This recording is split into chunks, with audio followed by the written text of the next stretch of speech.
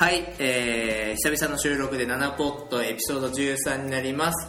今回はかがやさんとてらさんに、ゲストとして参加していただきます。よろしくお願いします。よっ、ありがとうございます。今回は初めて、ランチの時間でちょっま短い時間30分か20分ぐらいちょっと喋っていただけたらなということで、お昼食べてない、はい、いえランチビールのみまあ手短に聞きたいことを聞くみたいな感じで気軽によろしくお願いします。はい、で早速なんですけど、かがやさんに今回出ていただいた最大の理由が、かがやさんご出産おめでとうございます。おめでとうございます。無事一児のパパという、そうですね、息子が出てまいりましたいやよかったですね。で、まあそんなかがやさんが、来週からですかね。はい、すいませんがちょっと、育児休暇を1ヶ月間でしたっけ、いただきます。ということで、まあ、そこら辺どうなってるのかなっていうのはちょっと今日話を聞けたらなと思っていますというのと、まあ、テラさんには今ちょっと個人的に結構ブログずっと書いてらっしゃるんで、まあ、ブログのこととか聞けたらなと思ってます。ありがとうございます。はい、はい、じゃあまずはかがやさんからですね、はい、出産して育休取るっていう話、まあ、僕もエンジニアのメンバー聞いてると思うんですけど、なんか経緯っていうかなんで育休取るみたいなのになったんですか？経緯はですね、まあ両親、うちの家族の両親と向こうの家族の両親が、はい、まあちょっとヘルプに来るの難しそうなんで、なるほど、じゃあ取ろうかなみたいな、取らせていただこうかなということで、はい、まあ一人はきついだろうなということで、はい、はい、チャレンジしようと思って。なるほど。そこら辺の相談ってテラさんとかも返したりしたんですか？しましたよね、話聞いてましたね、はい、それってどんぐらいの時期、出産が分かったのっていつぐらいですか？いつでしたっけ？移転はする前だったので、はい、11月とか12月とかですかね。そうですね、多分最初話をもらって、なるほど、はい、でまあこうするとできるよみたいな話をして、はい、いやいいじゃないですかっていうので、まあどちらかというと僕も後押ししたという。なるほど、はい、じゃあ大体3ヶ月前とか4ヶ月前ぐらいからまあ話はあって。そうですね、それ以前からまあ妊娠しましたっていう話はしてたんですけど、はい、そこからじゃあ、実際お休みいただきたいなっていう話はそうですね、年末とかですね、はい、実際に取得するには、まあ、ちょっとかがやさんとテラさんでもいいんですけど、はい、何が必要になるんですか？何が必要まあ、手続き的なことはいろいろあるんですけど、はい、必要、まあ、子供が生まれることですね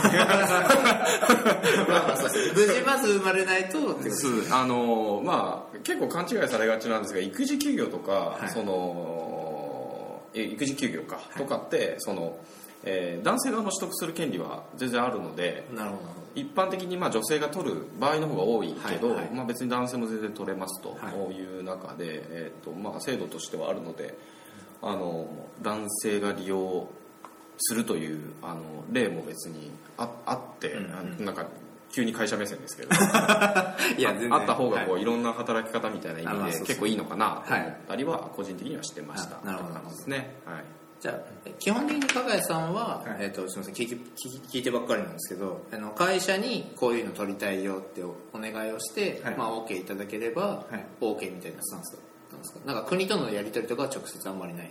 ないですね。個人的には育児休暇っていうものはどういうものかっていうのと、はい、ネットとかで、あと本とかで調べていて、でそうすると国でしたっけ、ハローワークとかでしたっけ、お金、給付金、育児給付金出るよっていうので、じゃあどれぐらいの期間だったら休めそうだなっていう、家で計画を立てて、で相談にどんぐらい休みたいっていうのを会社に相談して、はい、そうです。じゃあ、会社側としては何日間ぐらいの、まあ、休業を認めますみたいなのが出すみたいなイメージですか？就業規則上での話で言うと、最大1年間取れますというのがあって、でその最大期間の中で、まあ、必要に応じてどれくらい取るかっていうのは、選択というか設計できるっていう感じですね。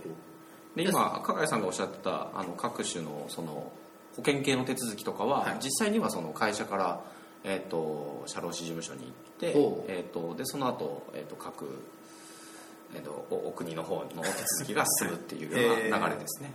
なるほど、はい、じゃあ加賀谷さんは別にハロワに行くことはないんですか？そうですね、寺さんのおかげで。なるほど。僕じゃないシャロウシさんのおかげで。はい、ありがとうございます。いや、なんか聞いてみないとちょっと実際にどういう手続きを踏んで何をすればいいのかとか全然イメージわからなかったんで、そうですよね、これを機会に聞けたらなと思ってたんですけど、小島さんの3人目の際はなるほどちょっと一旦まだね未定なんで、それで言うとテラさんはそうですね、はい、予定は未定ですね。はい、予定は未定でございますね。はい、ありがとうございます。ちょっと時間もないんで先にテラさんのブログの話とかも聞いていきたいんですけど、ありがとうございます。いや最近個人的にブログを書かれていて、あれってテーマみたいなのって決まってるんですか？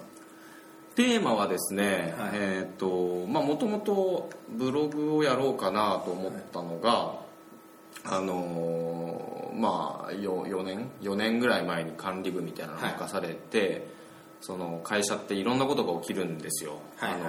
今回の加賀谷さんの育児休業を取りたいんですけどどうしたらいいですかとか、なんかそういういろんなことが起きるたびに結構インターネットで検索をしていて、でそういうのがなんか超分かりやすくて、まとまってるサイトみたいなのがなくて、でいろんなところからこうつまみ拾いして、なんとかこう調べながらとか、あとは社労士さんに聞いたりとか、会計士の人に聞いたりとかっていう対応があるんですけど、みたいなこう経験がまずあって、でもう一つはナナピってハウトゥーの会社じゃないですか。だからその自身が知ってるハウトゥーだったりとかをきちんとその社外に発信したいなっていうのがやっぱり欲求としてあってっていうのがあって、でもう一つはせっかくインターネットの会社で働いてるし、ブログ開設とかドメイン取ったりしてみたいみたいな単純な欲求もあって、でこの3つが合わさって11月ぐらいにブログを始めてみたっていう。年末でしたっけ？年末です。じゃあ結構経ってるんですね。そうです。はい。すごい。ドメインかっこいいですよね。テラフィード J。そうですね。僕がフィードを発信するみたいな。これショーノートにリンク貼らせていただいて大丈夫ですか？大丈夫です。はい。もう全然。ちょっとリンク貼るんで気になった PV 中なんで全然気になった人はどんどん踏んでいただいてはい。内容としてはじゃあナナピで経験したことをとかを中心になんかそのなんでしょうね、こうベンチャーだったりとか、スタートアップの管理部門の人たちがきっと困るだろう問題とか課題とかをもう出しておいておけるといいかなとは思っているので、テーマとしてはそういう内容でいつもエントリーは書いてるって感じですね。結構自分が困ったこととか結構辛かった的なのがメインにはなってるってことですか？そうですね。これがあるとあの時これがあったらよかったなっていうのとかはありますね。すごいですよね。このなんか絶妙なんですけど、やっぱ確かに言われてみると分かんないみたいなのが結構あって、そうですね。読むとすごい参考になるなと思って。ありがとうございます。いやなんかお水とかティッシュっていくらかかるみたいな話とか気にせずトイレとかにも常設されていて、使わせてもらってるんで、確かに社員メンバー全員使っててどんぐらいかかってるのみたいなのってあんまり気にしてなかったんで、こういうの見ると社内としてもなるほどねみたいなのがあって面白かったりします。そうですね。今一番流入が来てるのは、どれですか？株主名簿の作り方という株主名簿のがありましてですね。株主名簿。あとそのこれですかね。それですね。これが今すごい検索から流入が検索ではそれが今一番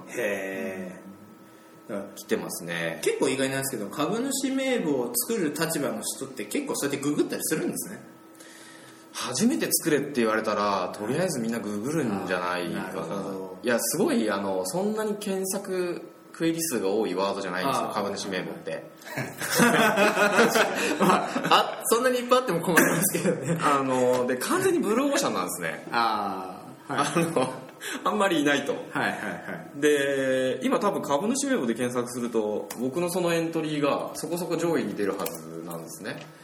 それはなんでそうなんです。すごい4つ目まで来てますね。来てますとすごいですね。すごいこれすごいですねなので、こういうのがこういうブルーオーシャンなんだけど結構強烈なニーズで、熱量は高いでそんな中でこういうエントリーがあると、結構役立ててるのかなっていう。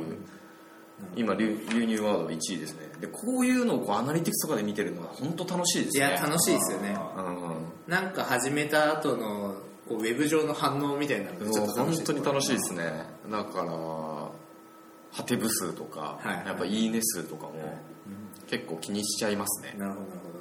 直接なんかこれ助かったわみたいなのって来たりするんですか？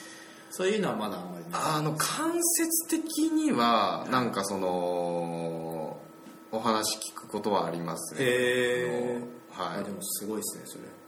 そういうのやっぱあると嬉しいですよ。嬉しいですね。いやすごいありがとうございます。ぜひ気になった人はチェックしていただけると。ぜひ。これ継続はします。感じで。なるほど、ありがとうございます。って言って気づけばですね、もう15分ぐらい喋ってるんですよ。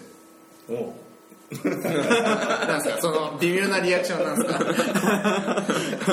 そうだからね30分とか言ってて、会議室もちょっとあと10分ぐらいなんで、あと5分ぐらいなんか喋れたなと思うんですけど、加賀谷さんからテラさんに聞いてみたいこととかありますか？これなんで7ピでかお、いいですね。切り込んでいきましょう。普通に今7ピの仕事してるんで、ぜひ7ピにコンテンツとして上がると嬉しいなと思ったんですけど。そうですね。いやそのお問い合わせは別件からもいただいてはいて、なるほど。そこそこある問い合わせなんですね。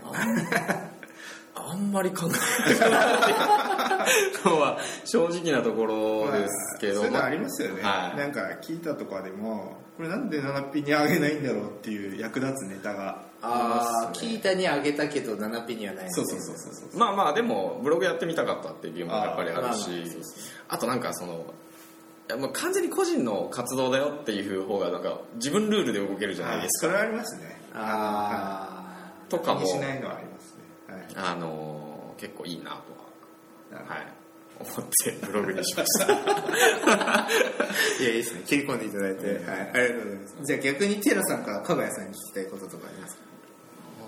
そうですね。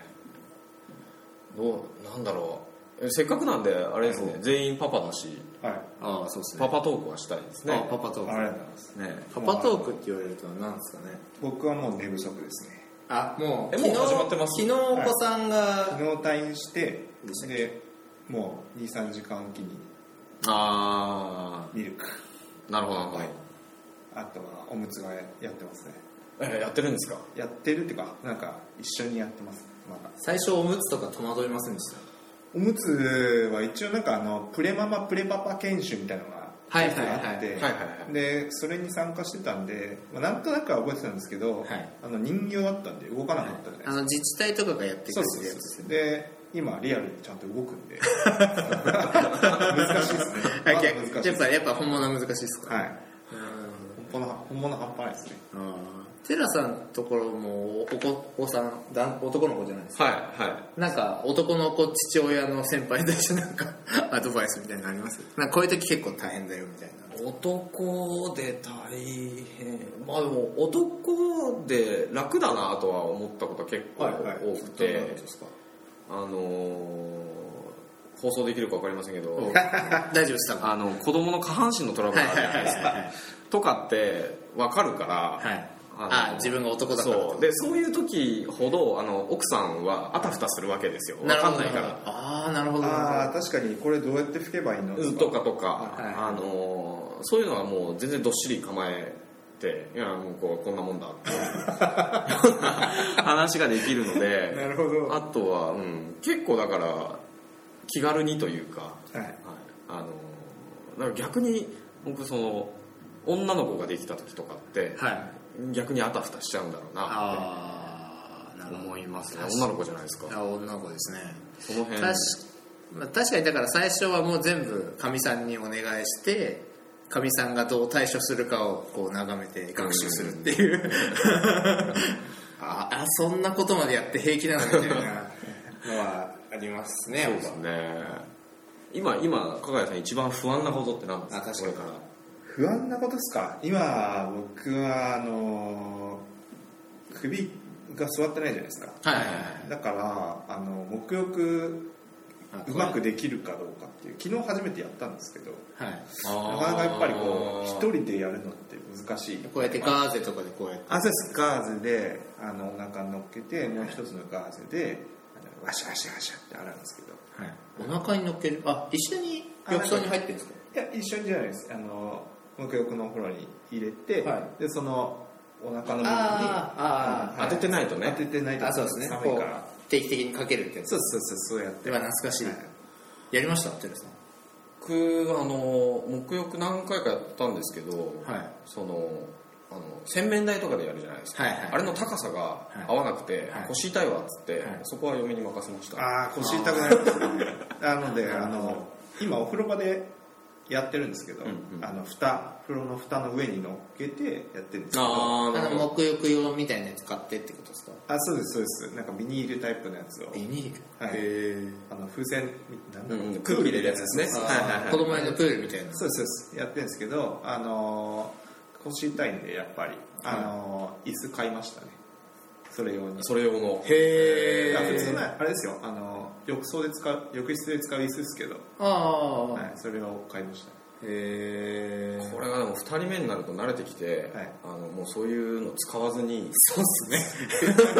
いやそれ本当そうなんですよね。最初だけなんですよ。もうでお風呂入ってまず自分が体洗って、はいはい、自分の体を清めて、はい、でそれでこうあぐらかいて、はいはい、床でお風呂であぐらのここに子供乗っけて、俺もそれだった。上からシャワーこうそうもうシャワーなんですよね。もう最終的にこれね初めてお子さん生まれた人にはちょっと本当にそんなことして大丈夫みたいなことをあれは思いますね。思うかもしれないですけど大丈夫なんですよ。大丈夫。だからちょっとお風呂の外で、まだ肌着とか着てたまま待っててして体全部終わらせてから呼んでやって、で先に着替えさせて、で自分が着ている間は放置